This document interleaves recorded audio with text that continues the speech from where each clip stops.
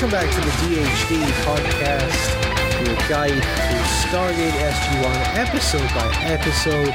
This is the second episode of our show, episode 103, The Enemy Within. Thank you to everyone who listened to Children of the Gods, episode 101 and 102. Put that out a couple of weeks ago. Had to take a week's break because life got in the way, but we're going to be getting on top of this now. I gotta batch record some of these and get ahead of myself because I'm going to be away for a couple of weeks at the beginning of October. So I'm going to try and get ahead of myself a little bit. But again, I'm recording on the day I'm going to put this out. The Enemy Within, the first regularly aired episode. This is no longer a pilot episode. This is a full episode proper of this series, and it's a very interesting one. I actually like it quite a lot, though I think it's an interesting choice to not go off world in the first proper episode. I'll talk about this a little bit, I think, as we go in. But yeah, I'm going to go through this episode. Got some more clips from the episode that I want to talk about, and I want to talk about the themes of this episode. This is a really thematically rich episode. I really enjoyed this episode. There's a lot of stuff that necessarily is thematically a little bit out of place with Stargate, but it's still kind of fun. There's a lot of episodes like that in Stargate where it goes a bit out of genre, and this kind of deviates into horror quite a bit. This is an episode with a lot of horror elements to it, and it's a sort of fairly classic trope of horror. If you remember where we left at the end of Children of the Gods, obviously we'd saved all the people from Chulak.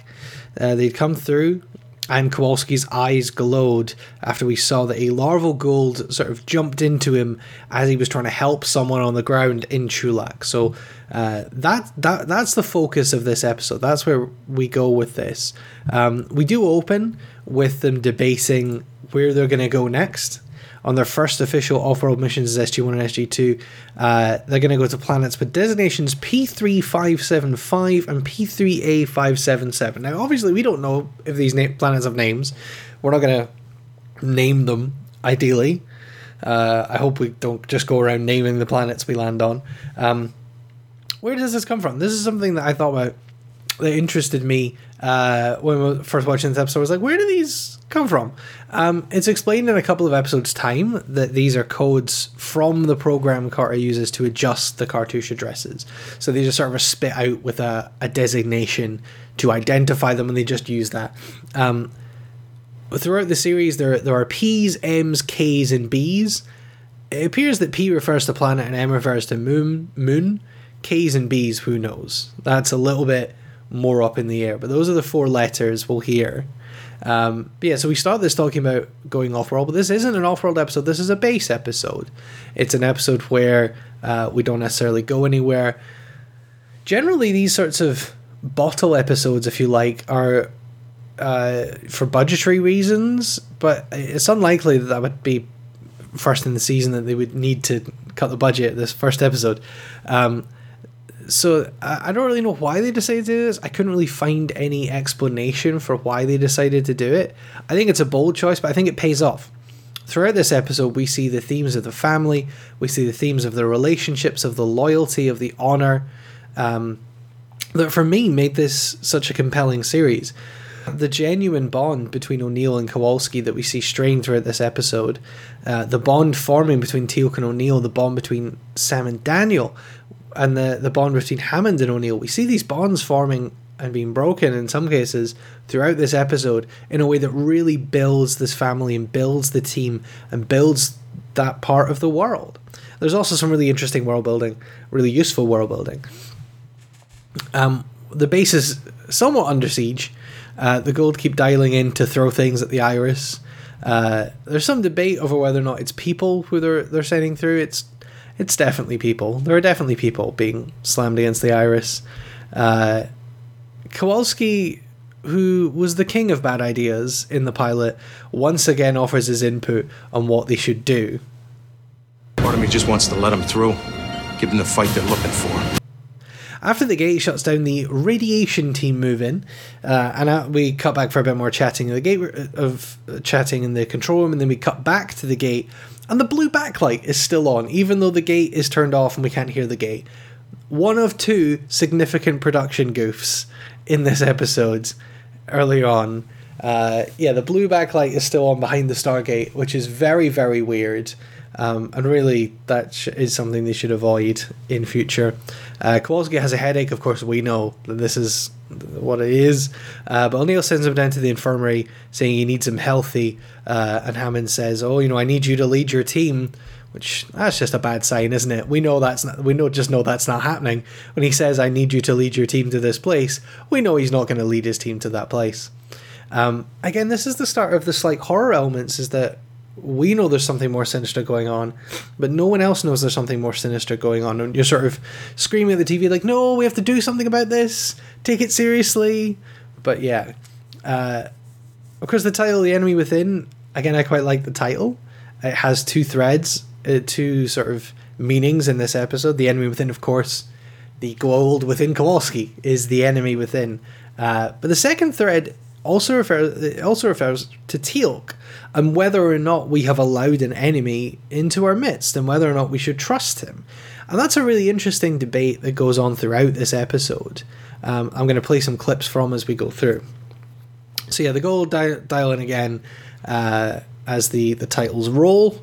Teal'c is not going to be allowed to join SG-1. O'Neill and Hammond bicker about him and his status, and whether or not he should be allowed to join SG-1, the fact that he's an enemy combatant, the fact that he carries a gold with him, and they both kind of make pretty good points. So I want to play a decent chunk of that conversation and then talk about it. You'll be asking your friends some questions. What kind of questions? What we're up against, troop strength, technology, weaponry. I'd like to know the answers to those questions too, sir. But after they're done asking, There'll be more questions. Possibly test. After all, he's carrying the larval form of a hostile and very formidable enemy inside his body. What kind of tests are we talking about? Maybe you haven't noticed, Colonel, but he is the first alien species we've actually run into. You don't think that qualifies your friend as a subject of scientific interest? A subject? He is what he is, Colonel. With all due respect, sir, I don't think he saved the lives of my team or came over to our side so we could become a damn guinea pig for U.S. military intelligence. Back up, Colonel. He switched sides once. Are you 100% positive he won't switch back? Yes, sir. Well, you are alone in that assertion. So you can see why the enemy within also refers to Teal'c. While obviously Teal'c should have individual rights, and he is humanoid, and we'll come to discuss that later in the episode as well, the level of fear and distrust is kind of understandable. At this point, we don't really know the difference between adult and larval Goulds and their influence over the hosts. For all anyone knows, the Gould within Teal'c could have the same power as the Gould within Apophis and is just pretending to be human, and that's something that's that Gould are able to do, and we'll see that later in this episode as well, to pretend that Teal'c is friendly, but in actual fact it's the Gould the whole time. So I think it's the caution is a little bit warranted. I mean, I'm pretty sure if in real life an enemy combatant defected, they wouldn't immediately be put on SEAL Team 6. And that's effectively what SG-1 is. They are the front line, they are the crack team. They're the team that we have to look after. They're the team that we're putting the biggest stock in. So yeah, so O'Neill goes to see him, the Teal'c can see him to give him the bad news, and we see another spectacular production goof. Teal'c's Apophis head symbol is upside down. If you go back and watch this episode, the curve of the middle of the serpent is facing upwards, when in every other scene in the, spoilers, entirety of SG-1, the bulge points down the way. So how they didn't go back and fix this, I don't know. How no one noticed, but it's still there. It's in the show, and God love it. It's wonderful. How did this happen? I have so many questions. Another really interesting dialogue and really interesting conversation here that I like quite a lot between Apophis and Teal'c. O'Neill is a little bit gleeful, as we saw in the control room as well, about Gold Warriors potentially being killed coming through the gate. Teal'c is less so. So, how long do you think they'll keep it up? 1, perhaps 2 more attempts. They will believe their weapons have destroyed you. They will not send warriors through for some time to make sure of your destruction. I'll be in for a surprise, huh? Your iris will be closed. They will be crushed. Surprise. I think it's reasonable that Teal'c is less enthused about this than O'Neill, because Teal'c knows what is likely happening is Jaffa are being sent through to try and invade. These Jaffa who are slaves, they're just like Teal'c. They don't really have any choice over what they're doing, and they're being sent to their death. And it's a little bit crass of O'Neill to be being so gleeful when it could just as easily be Teal'c on that other side of the iris. Just as this dialogue is interesting and intriguing and well written, suddenly Teal'c asks about O'Neill in the third person, and it's super weird. Why is O'Neill not afraid?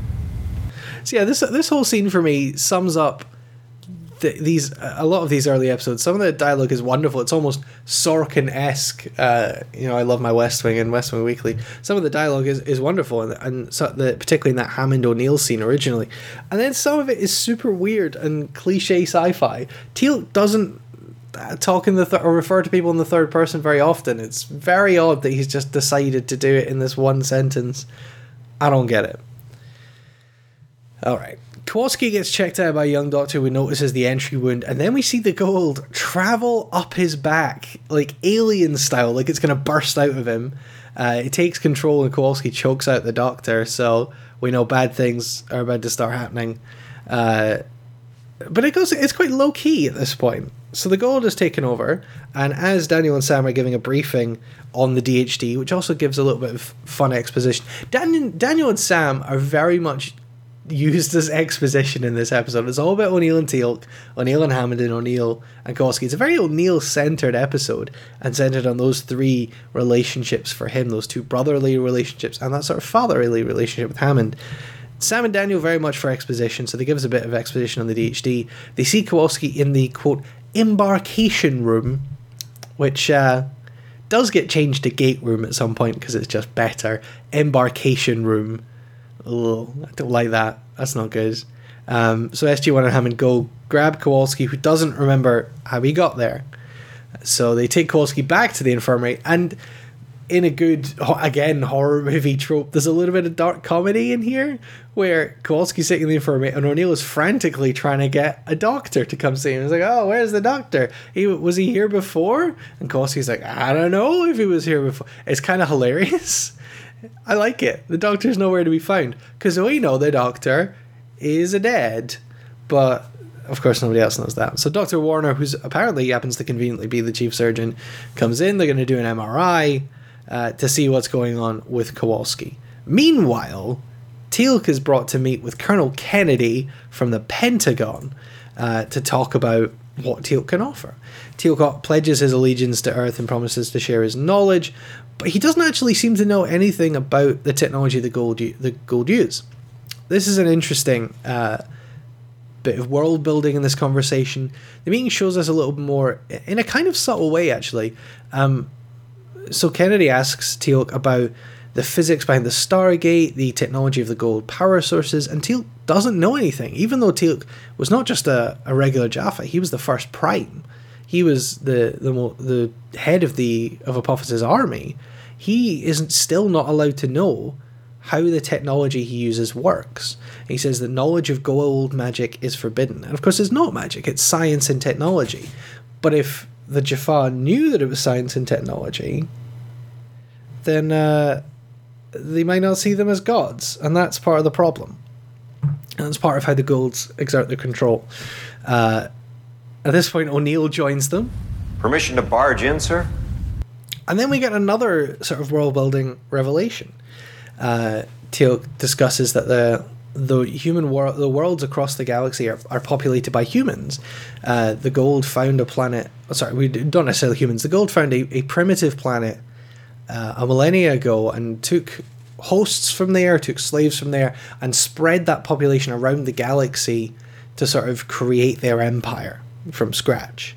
And it's then revealed to Teal'c that Ra did this. Ra came to Earth and took slaves, and then we buried the Stargate and rose up against him. And from putting two and two together, the Earth is likely the Tauri, which means the first ones in the gold language, the planet from which most life in the galaxy was seeded. It's quite Earth's, self-centered to have this be the premise of the sci-fi, but it's actually quite a good conceit for the show. It means that there's a good reason why so many of the people we meet on other planets are going to be basically human. And Teal'c is effectively human as well. So that's kind of where we establish that, which is pretty good. Meanwhile, Carter and Daniel have to progress the story a little bit further. Carter tells Daniel to get some sleep, which turns out to be horrible advice, as we get a little bit of a jump scare. Daniel jumps into this bottom bunk, and as he does, it dislodges the arm of the dead doctor, which is in the bunk above him. It flops down into screen, and he goes up and sees this kind of slightly gruesome dead doctor on the upper bunk. Just as that happens, they've found the symbiote on the MRI, which angers the symbiote again. It takes over again. Again, it tries to get through the gate, attacking people in the control room, including Carter. But that's not going to work. Carter's closed the blast doors. They've shut it down. O'Neill chases the Gold off, but the Gold takes Sam hostage. So when they can't get through the gate, he takes the lift to try and get out of the base. Carter tries to use the emergency phone, and the Gold knocks her out against the wall. And then suddenly we see that somebody's pressed the emergency stop button. Daniel and Hammond and O'Neill are there waiting to get the doors open. As we open the doors, Kowalski is in there screaming for help because Carter's hurt bad. He doesn't know what's going on. He has blacked out again, so he's back.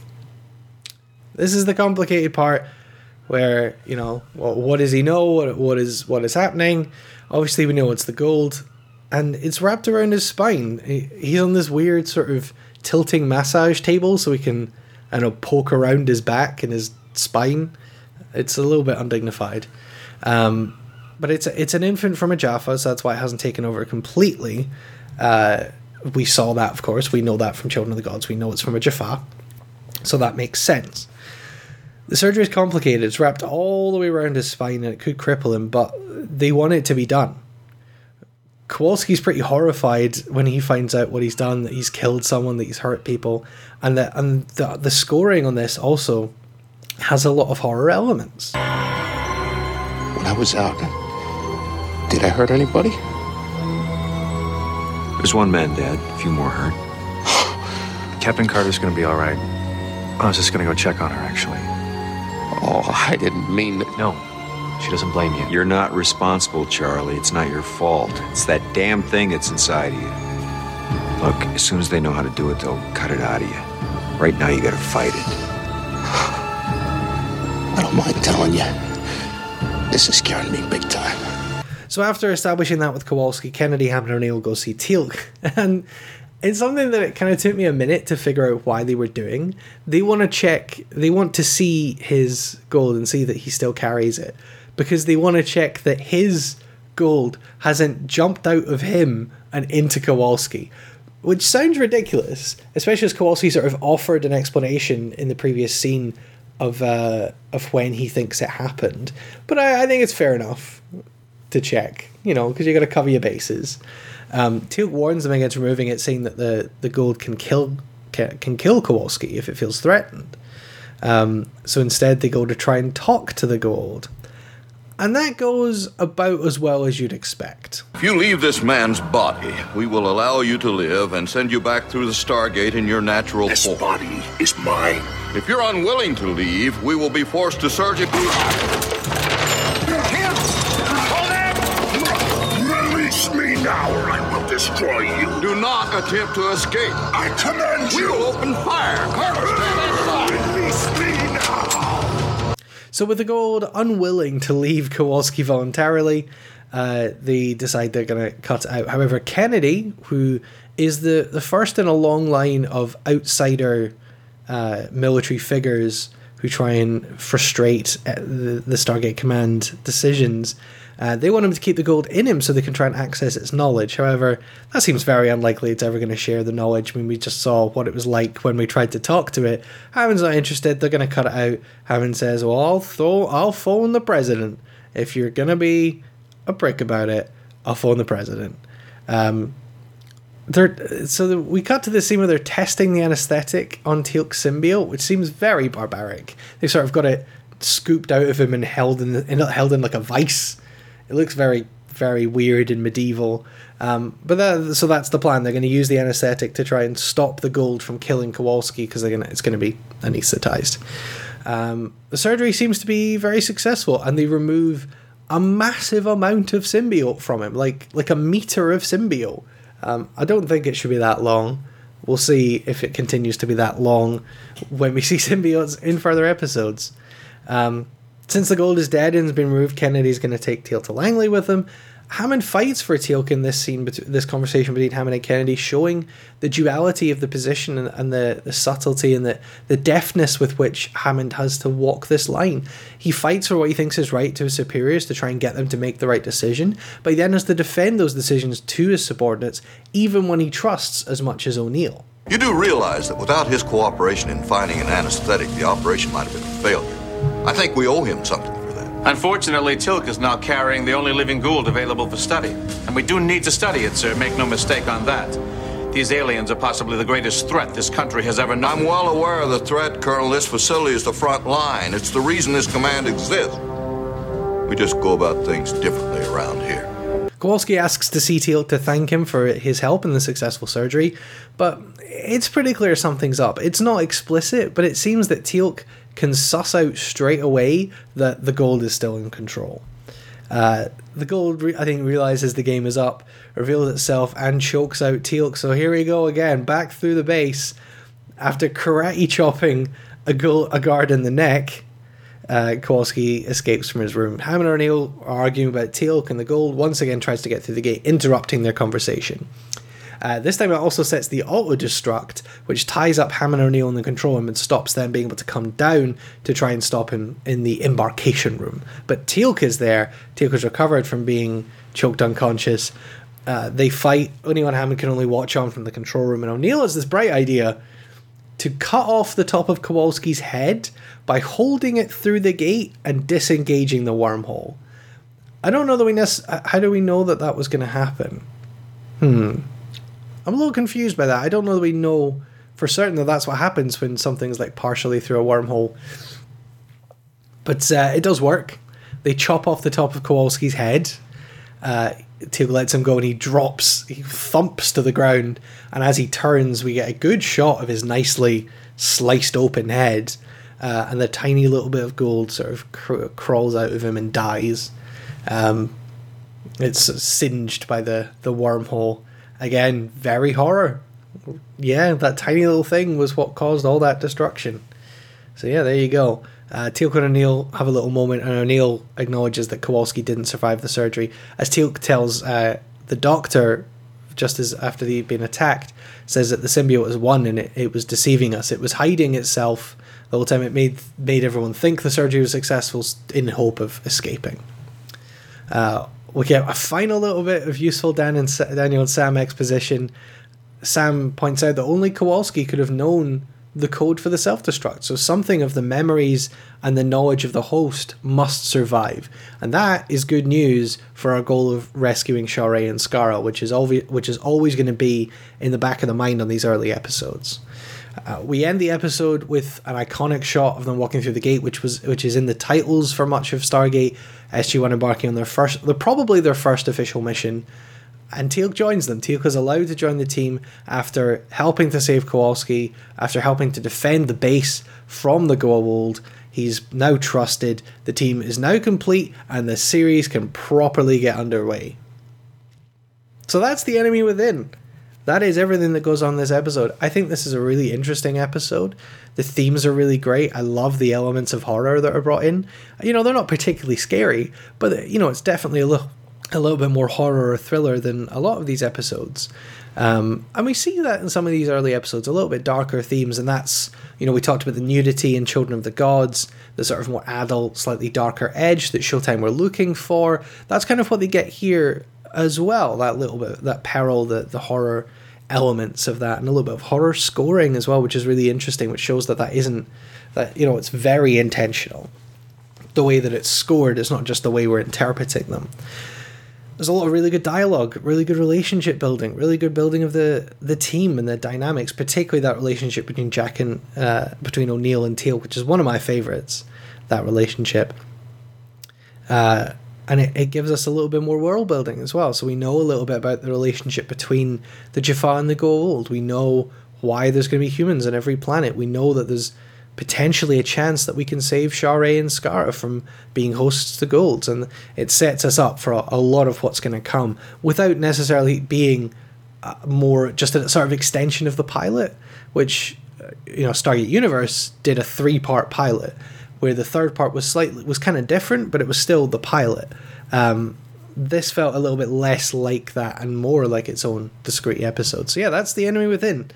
You can give me your thoughts on Facebook, on Twitter, at DHDpod, facebook.com/DHDpod. Next week, we're going to talk about episode 104. And unfortunately, the streak does not continue, spoilers. Episode 104, one of the most discussed episodes of these the early episodes, Emancipation. We're going to talk about it. We're going to talk about the problems with it. I'm going to talk about the themes in that as well next week on the podcast. Thank you very much to everyone who's listening. Please share this episode, give us a review on iTunes, download it from iTunes, play it on SoundCloud as well, share it with your friends, tweet about it, comment on Facebook, give us all your interaction, and I hope you're enjoying this journey through SG1 on the first couple of steps that we've taken. I say we're back next week with Emancipation. Thank you very much for listening to the DHD podcast.